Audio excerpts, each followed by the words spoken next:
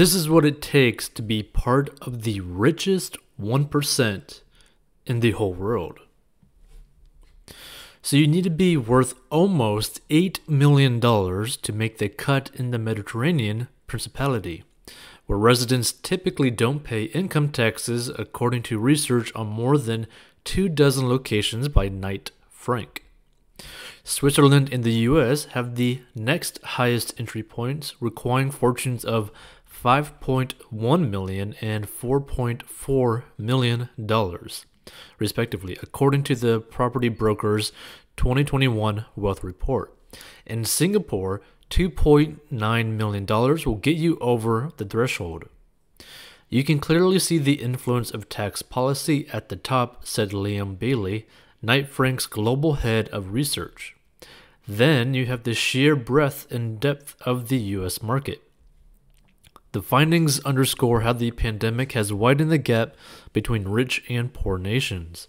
The entry point for Monaco's richest 1% is almost 400 times greater than in Kenya, the lowest ranked of 30 locations in Knight Frank's study. The World Bank estimates 2 million people in that African nation have fallen into poverty due to the COVID-19 crisis. Meanwhile, the world's 500 wealthiest people added $1.8 trillion to their fortunes last year, according to the Bloomberg Billionaires Index, with US-based technology entrepreneurs Elon Musk and Jeff Bezos gaining the most.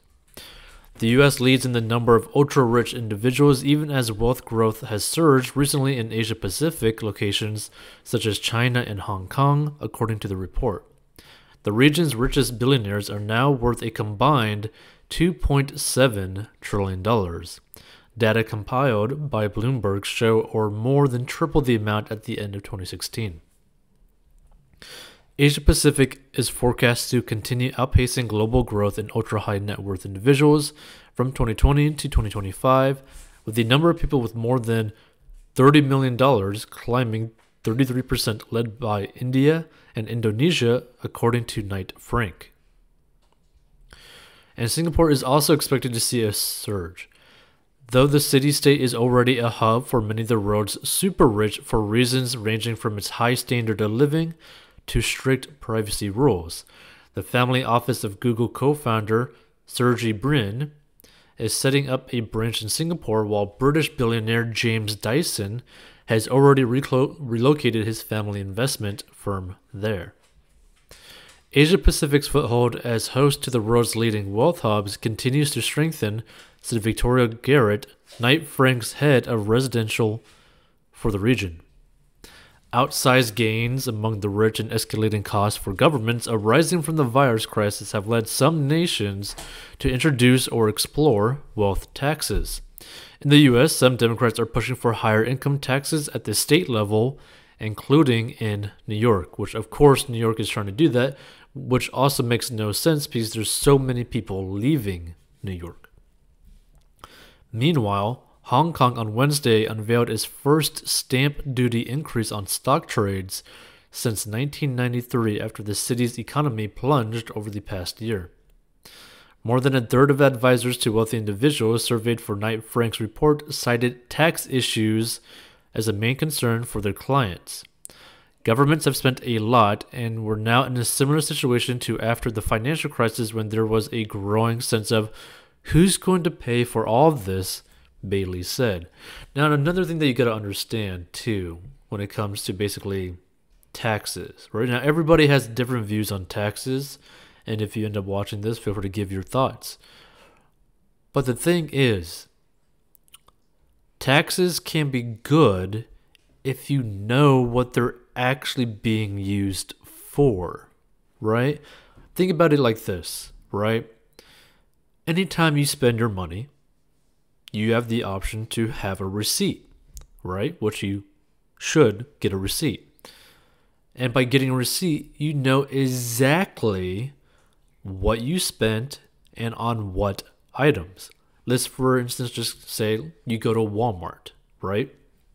And so when you're done shopping at Walmart, you get a receipt for everything that you spent money on, itemized, right? If the government, let's say that you live in the United States, let's say the United States taxes people, but they literally showed everything itemized for exactly what your taxes was paying for, that would make things a lot easier to deal with, right? Because if we could see exactly where our money is going in an itemized way, and I mean everyone, right? Then we could end up voting on which things we want to spend more money on and less money on, right? Like we should be able to adjust it, right? And this is the problem that I see with so many politicians, whether it be left, right, center, libertarian, all that kind of stuff, right? That they never really end up trying to solve the tax issue, right? Because look, there's always going to be taxes, pretty much. And let's just say the United States, there's always going to be taxes, right? But if we can itemize it and dictate what we actually spend our money on and in what way, guess what? That would solve a lot of issues. Because we could take California for an example, right? They had like one of the highest tax rates in the whole country. There's multi-millionaires, I mean deca-millionaires, cent millionaires, basically over 9 figures, right? And then you got billionaires living in California as well, right? And they get taxed a crazy amount. And yet they have the highest homeless problem out of any state, right? How does that make sense, right? What on earth is the state actually spending all of those millions of dollars on, right? Nobody knows, right? No one knows what on earth are they spending all this money on.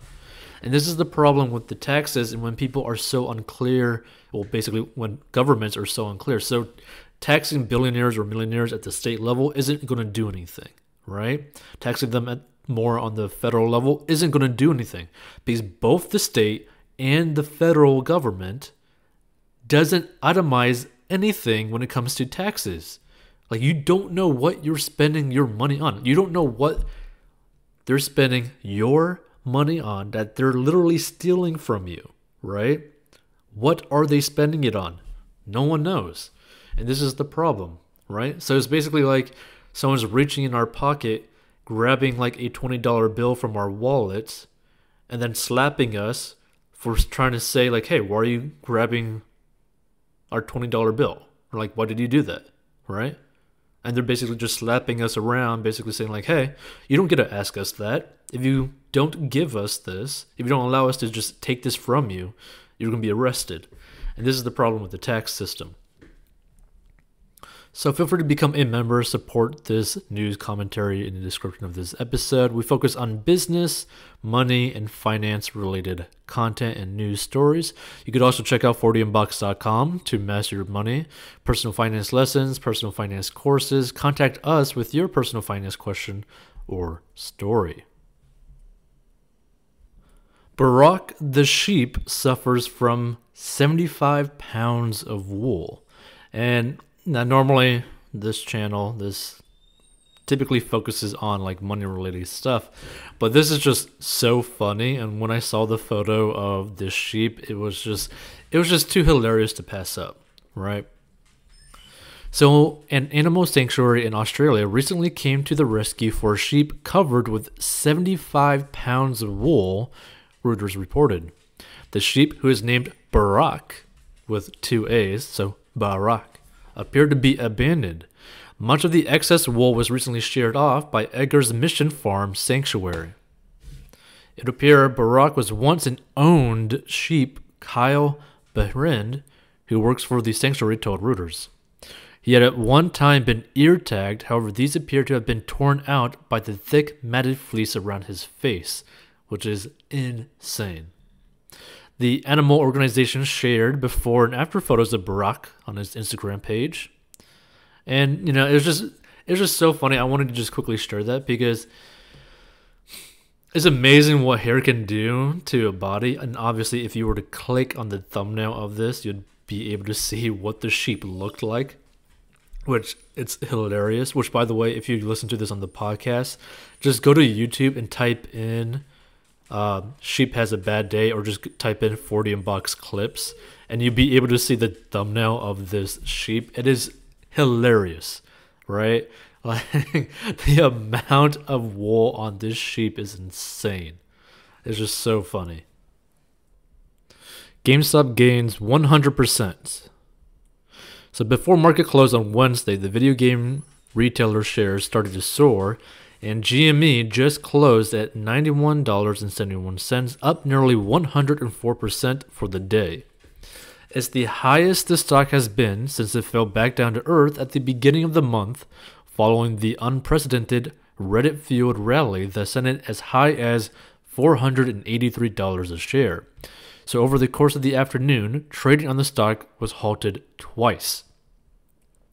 A number of events this week may be contributing to the rise. For one, GME advocate Keith Gill, known online as Roaring Kitty, or by his more profane handle, Deep Effing Value, testified last week in a House Financial Services Committee hearing on the GameStop rally, in which he pleaded his case as an everyday investor who simply liked the stock.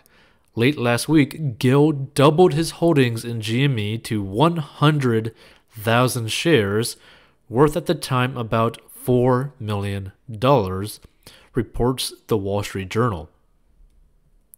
Gill's willingness to double down on his GameStop enthusiasm could be one factor explaining the stock rise today, but it's certainly not the only one. GameStop's former chief financial officer, Jim Bell, announced his resignation yesterday. A sudden departure, Insider now reports, may have been less than amicable after the company's board of directors lost faith in the executive. So that could also be fueling investor enthusiasm. And lastly, and most inexplicably, Chewy founder Ryan Cohen, the GameStop board member whose interest in the company helped facilitate its skyrocketing stock price, tweeted a photo of a McDonald's ice cream cone with a frog emoji for a caption. Now, what could this possibly have to do with the news soaring GME stock price? Who knows? But some people think it does. And, when I found this story, right, and I believe this was technically from Verge, it was interesting because you could also see tweets of people literally thinking that tweet that the Chewy founder, Ryan Cohen, actually put out with the ice cream cone actually helped the stock. I mean, who knows? Maybe it could have, but, I doubt it. But another thing that might have contributed is that this could be a big FU to Warren Buffett's buddy dissing GameStop investors, which I think is far more plausible than any other option, because Munger, I think it's Munger, however you pronounce his last name, he dissed Tesla, he dissed Bitcoin, and he dissed GameStop and Robinhood. He dissed so many people. He dissed everything about this whole past month, basically. And I could easily see some dudes and girls on Reddit basically giving him the big middle finger, basically saying, like, screw you, and let's get this thing back to the moon, right? I could easily see that being the case as to something happening, because, I mean, this has pretty much been the biggest FU to the super wealthy, right? Like, that's pretty much what this whole situation's been with GameStop. It's just one big FU or one big middle finger. So, I mean, feel free to give your thoughts, but that's the way I see this. This is why I think that GameStop basically skyrocketed today, because it was interesting, right? Now, do I think this could possibly continue for a long time? I doubt it.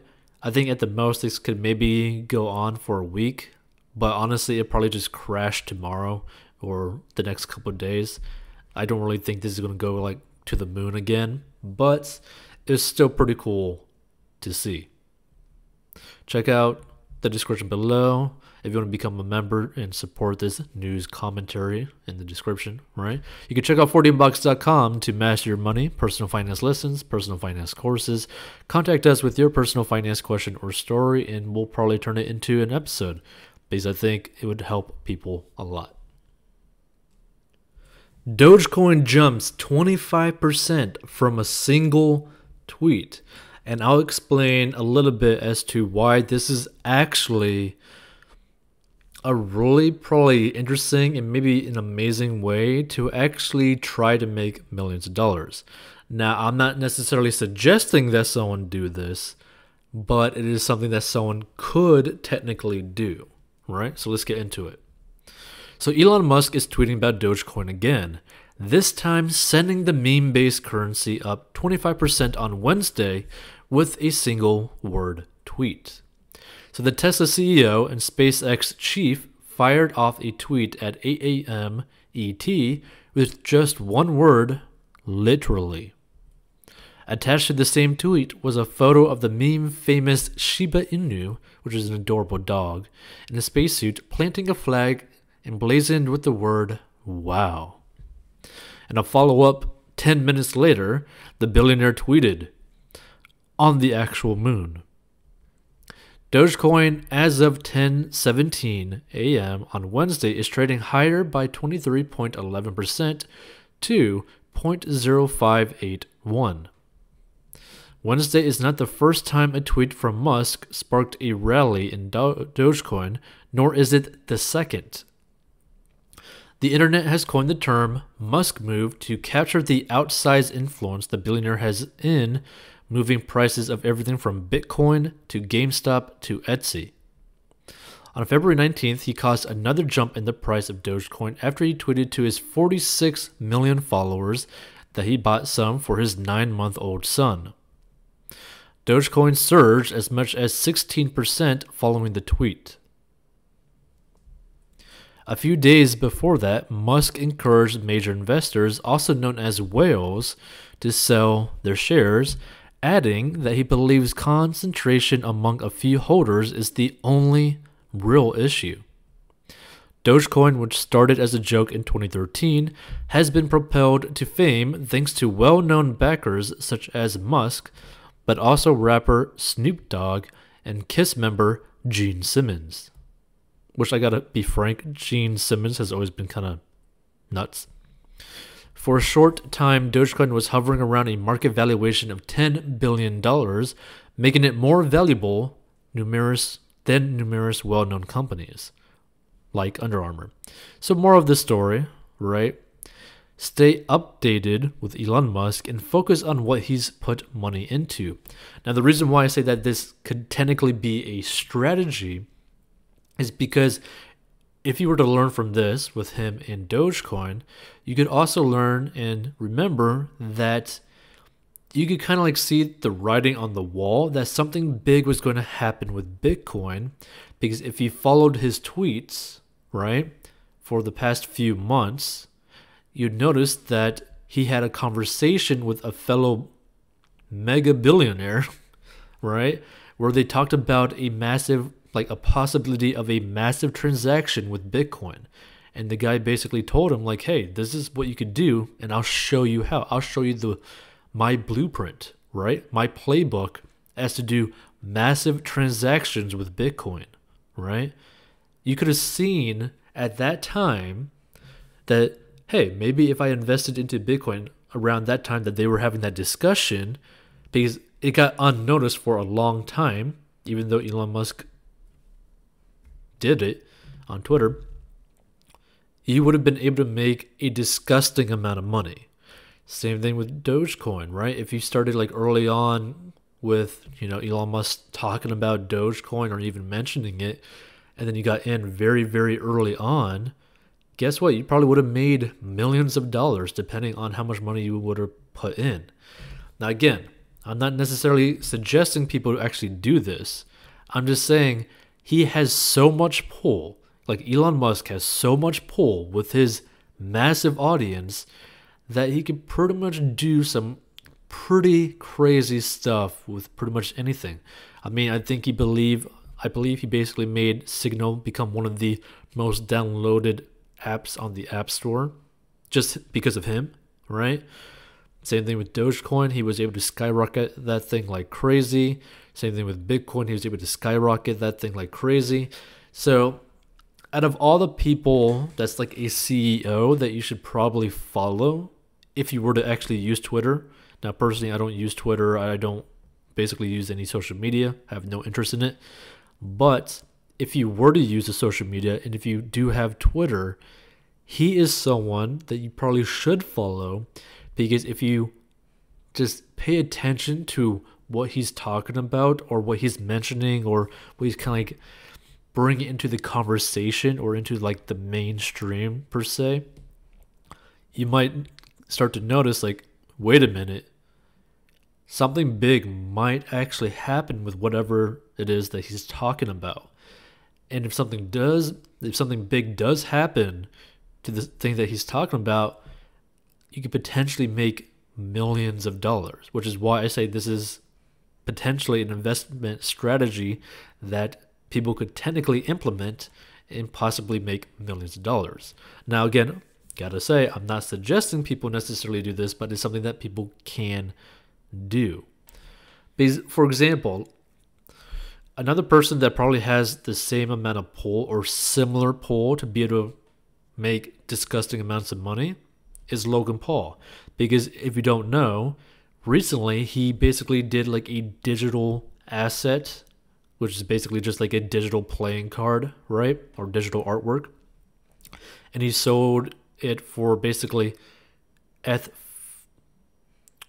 fudgel coins, or like I forget the exact term of it, but basically you're basically just having like tokens that can't be refunded or basically transferred to something else, and it's basically like a ticket or a percentage of ownership of something that no one else could technically have. You could technically resell your thing, but to like another person, to another buyer for like a higher price or lower price, but it's basically almost like a ticket to joint ownership, right? And he made a few $1,000,000 from selling digital percentages of ownership to a digital drawing, basically, right? To digital pixels. So it's going to be interesting to see what the road is going to come to financially speaking. It's going to be very interesting what's going to be available.